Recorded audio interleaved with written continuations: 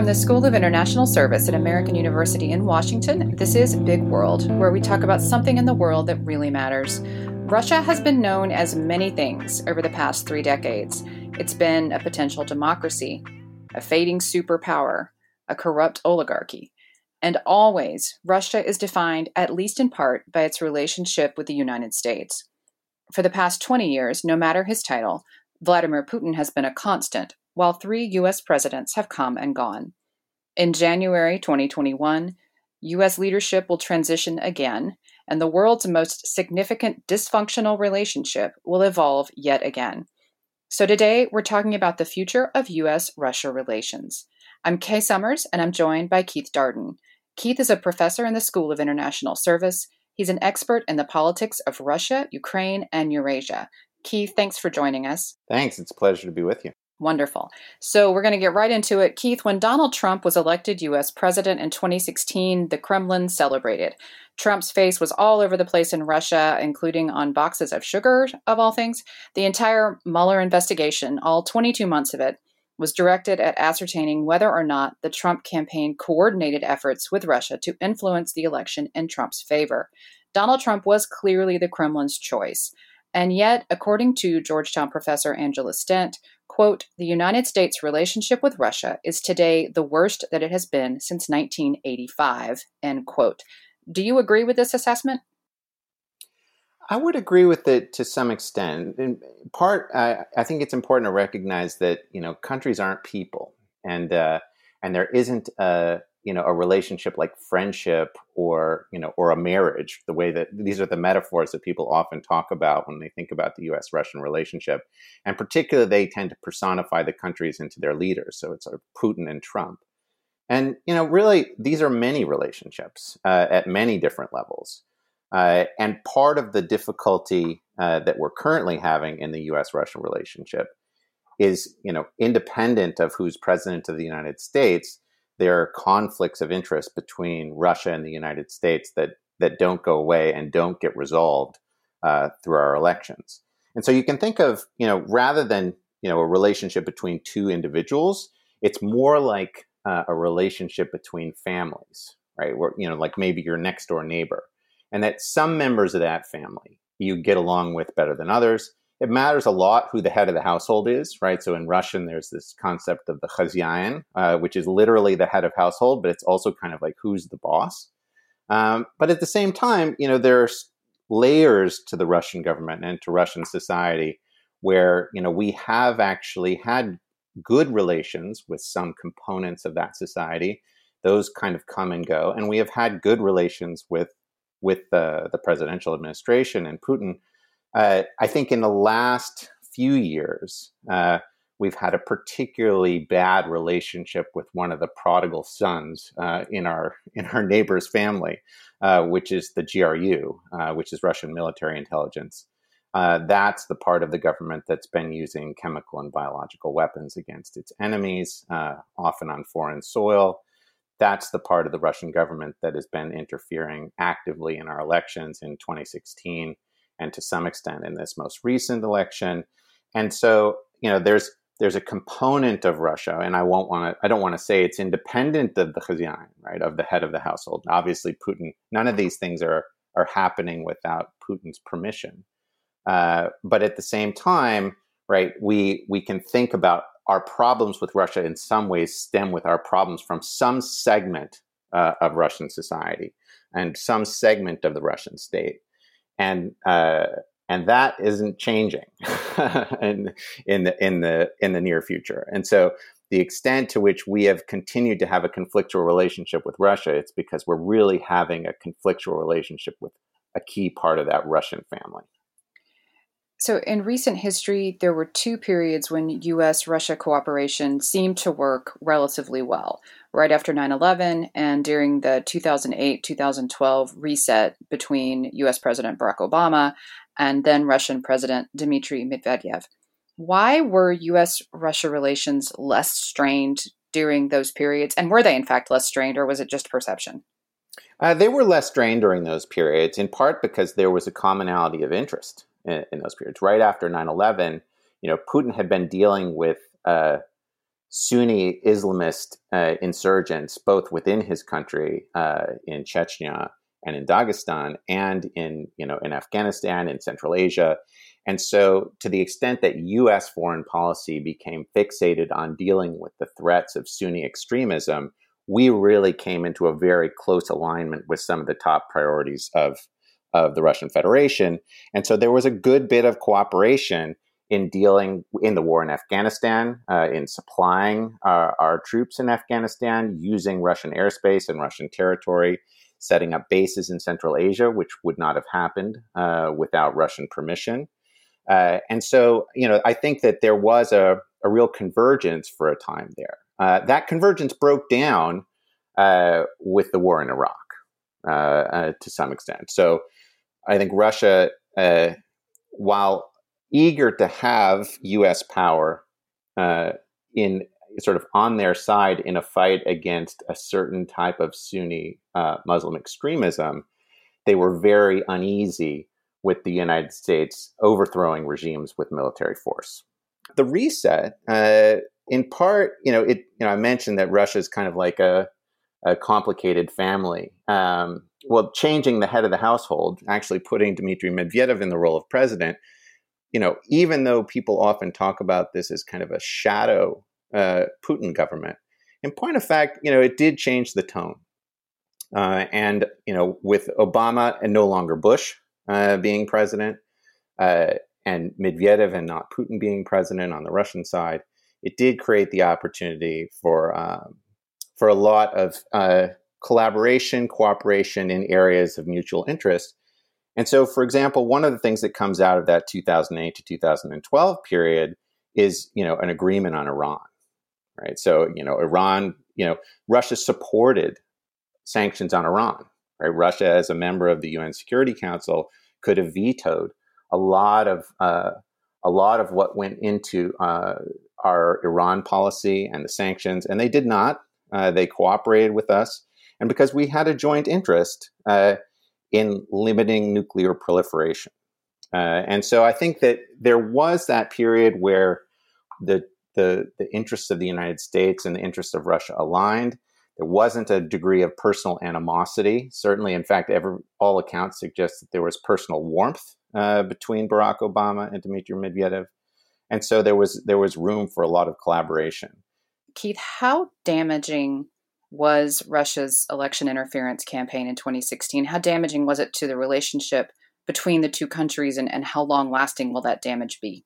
The relationship was already pretty far gone at that point. So, Hillary Clinton as Secretary of State encouraging the protesters in Moscow, that's the sort of thing that already, had alienated the Russian government. They were particularly motivated in the 2016 election to make sure that Hillary Clinton did not win, or to discredit her or delegitimize her in some way. But we've kind of left out the other big elephant in the room, which is the Ukraine crisis, which happens between 2012 and the 2016 elections. And most of the damage in our relationship with Russia, I think, stems from that, rather than what they did in the 2016 elections. That, the annexation of Crimea, rewriting the boundaries in Europe, the use of force on post-Soviet territory for territorial gain. These were really big shifts, and Russia basically wrote off its relationship with the United States at that point. There was a thinking in Moscow that the United States was never going to be a reliable partner for them, that the United States was going to continue to be a threat in their neighborhood, and that they did not need to invest any longer at a societal level or at a governmental level in improving relations between the two countries.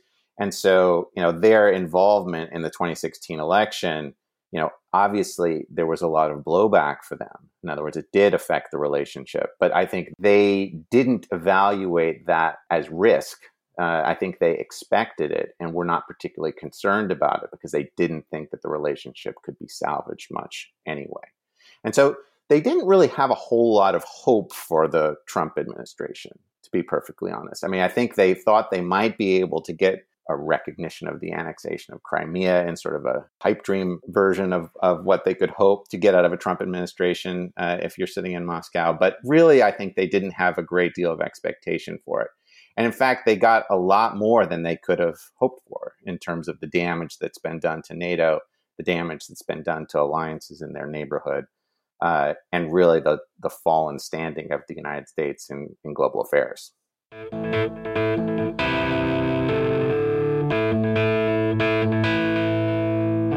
Keith Darden, it's time to take 5. Time to reorder the world as you'd like it to be. Specifically for our topic today, what 5 policies would you institute to improve U.S.-Russia relations?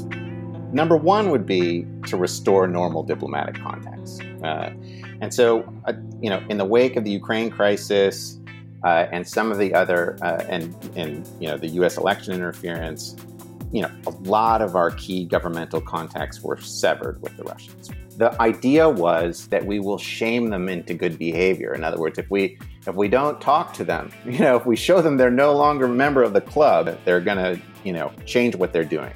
That clearly has failed, and it is incredibly dangerous to use diplomatic contacts as a reward for good behavior.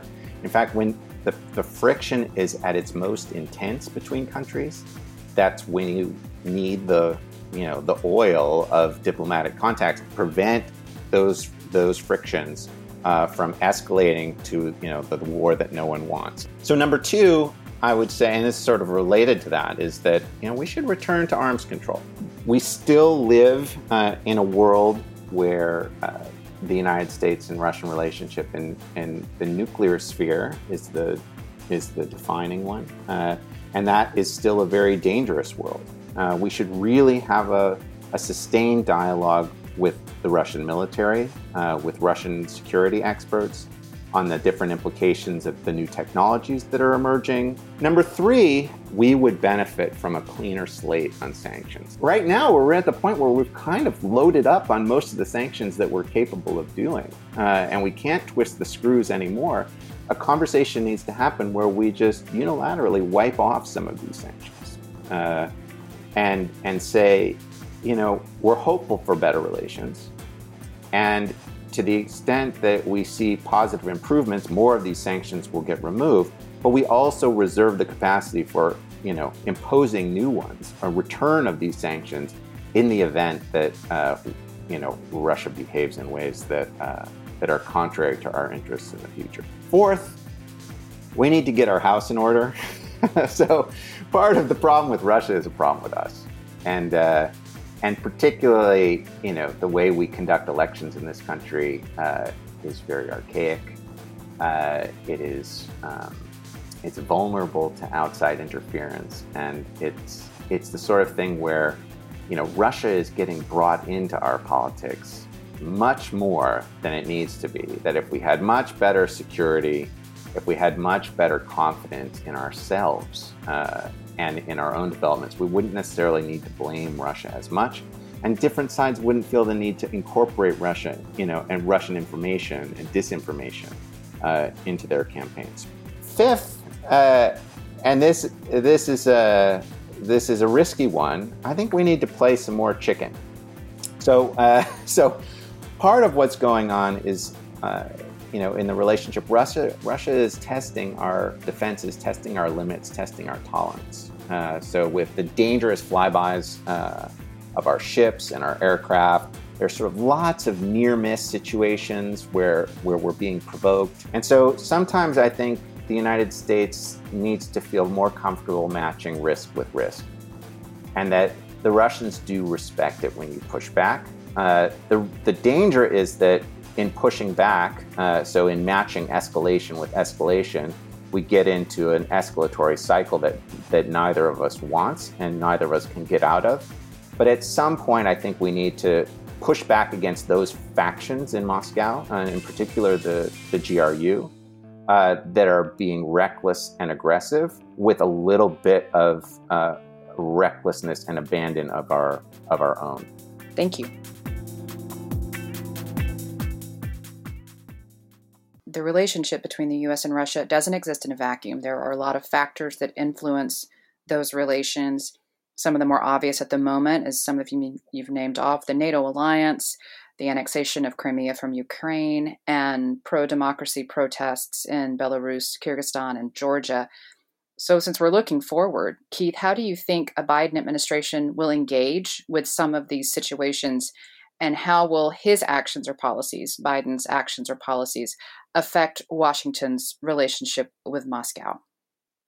So the Biden people were the hawks in the Obama administration. So Blinken, Mike Carpenter, who I went to graduate school with. These are sort of the Russia hawks who really were pushing for a much more aggressive U.S. response to what was going on in Ukraine.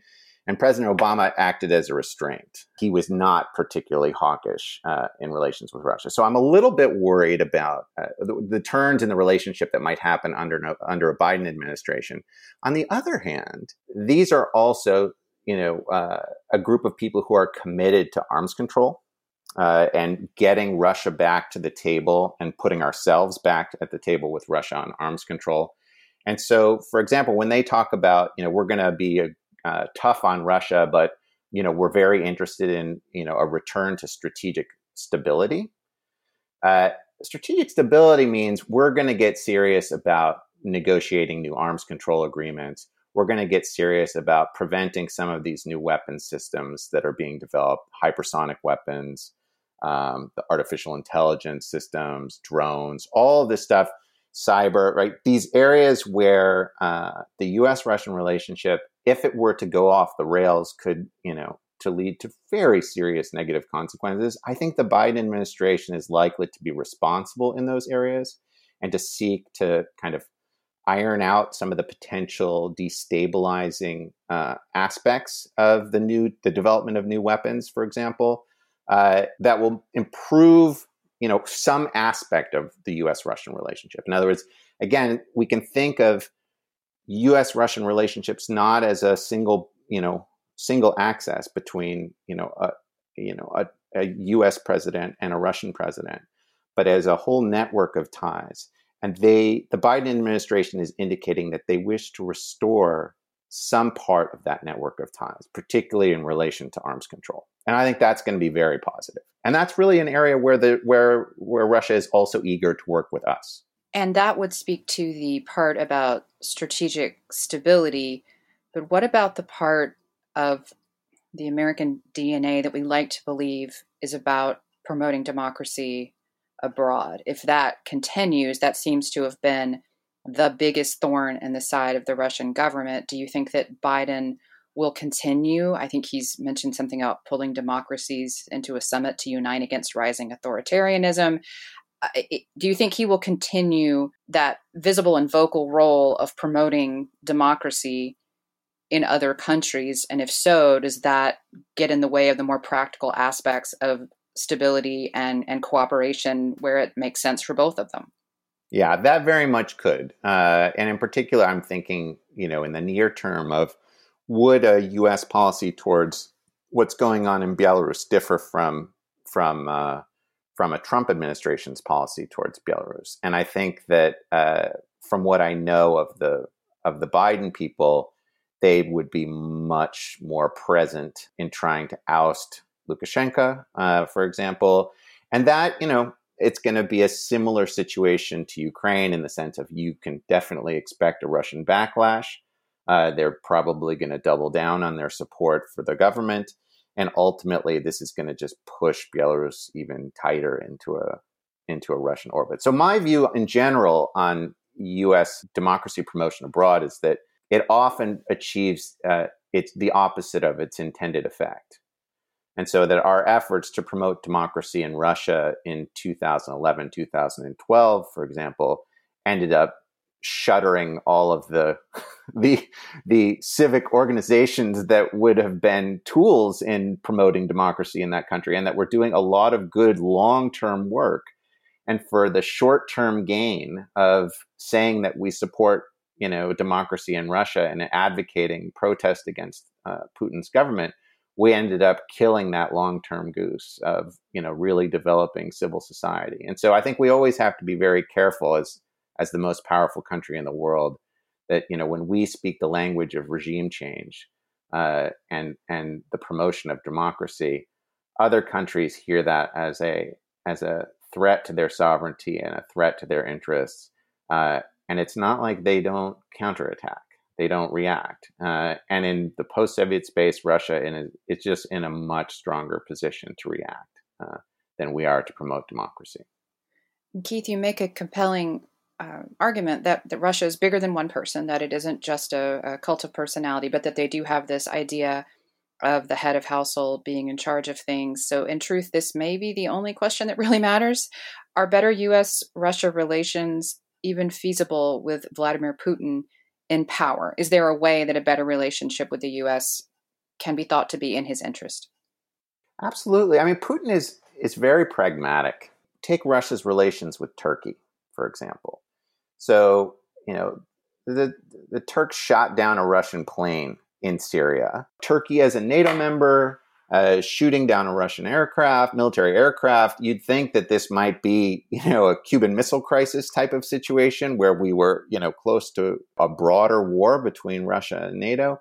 That didn't happen. Russia now cooperates with Turkey to a great extent in the South Caucasus. What's been going on between Armenia and Azerbaijan, to some extent, has taken place with Russian blessing, and that has involved, Turkish troops on Azerbaijani soil, mercenaries being brought in from Syria with Turkish support to fight against the Armenian military. Russia is capable of handling, Putin in particular, is capable of handling a lot of complexity and a lot of different relationships that are motivated by pragmatic interests and concerns. So I think we can expect to see progress in thinking about, sort of jointly thinking with the Russians about how to manage the development, the introduction of hypersonic weapons, how we can think about cyberspace and what might be mutually agreed upon criteria of escalation in cyber conflicts, for example. I think the Russians are willing to have those conversations because they would like to avoid extreme negative outcomes. And so I think Putin being there, if anything, the risk is that so long as Putin is in power, everybody continues to worry about who will come next, and that creates a certain degree of instability in Russia. And being president for life doesn't solve that problem. And so I think there is some worry there, but I think we can have a better relationship with Putin in power. There's no question in my mind. Keith Darden, thank you for joining Big World and speaking with me about the future of U.S.-Russia relations. Thank you. Thanks. Big World is a production of the School of International Service at American University. Our podcast is available on our website, on iTunes, Spotify, and wherever else you listen to podcasts. If you'll leave us a good rating or review, it'll be like hot chocolate with an extra dollop of whipped cream. Our theme music is It Was Just Cold by Andrew Codeman. Until next time.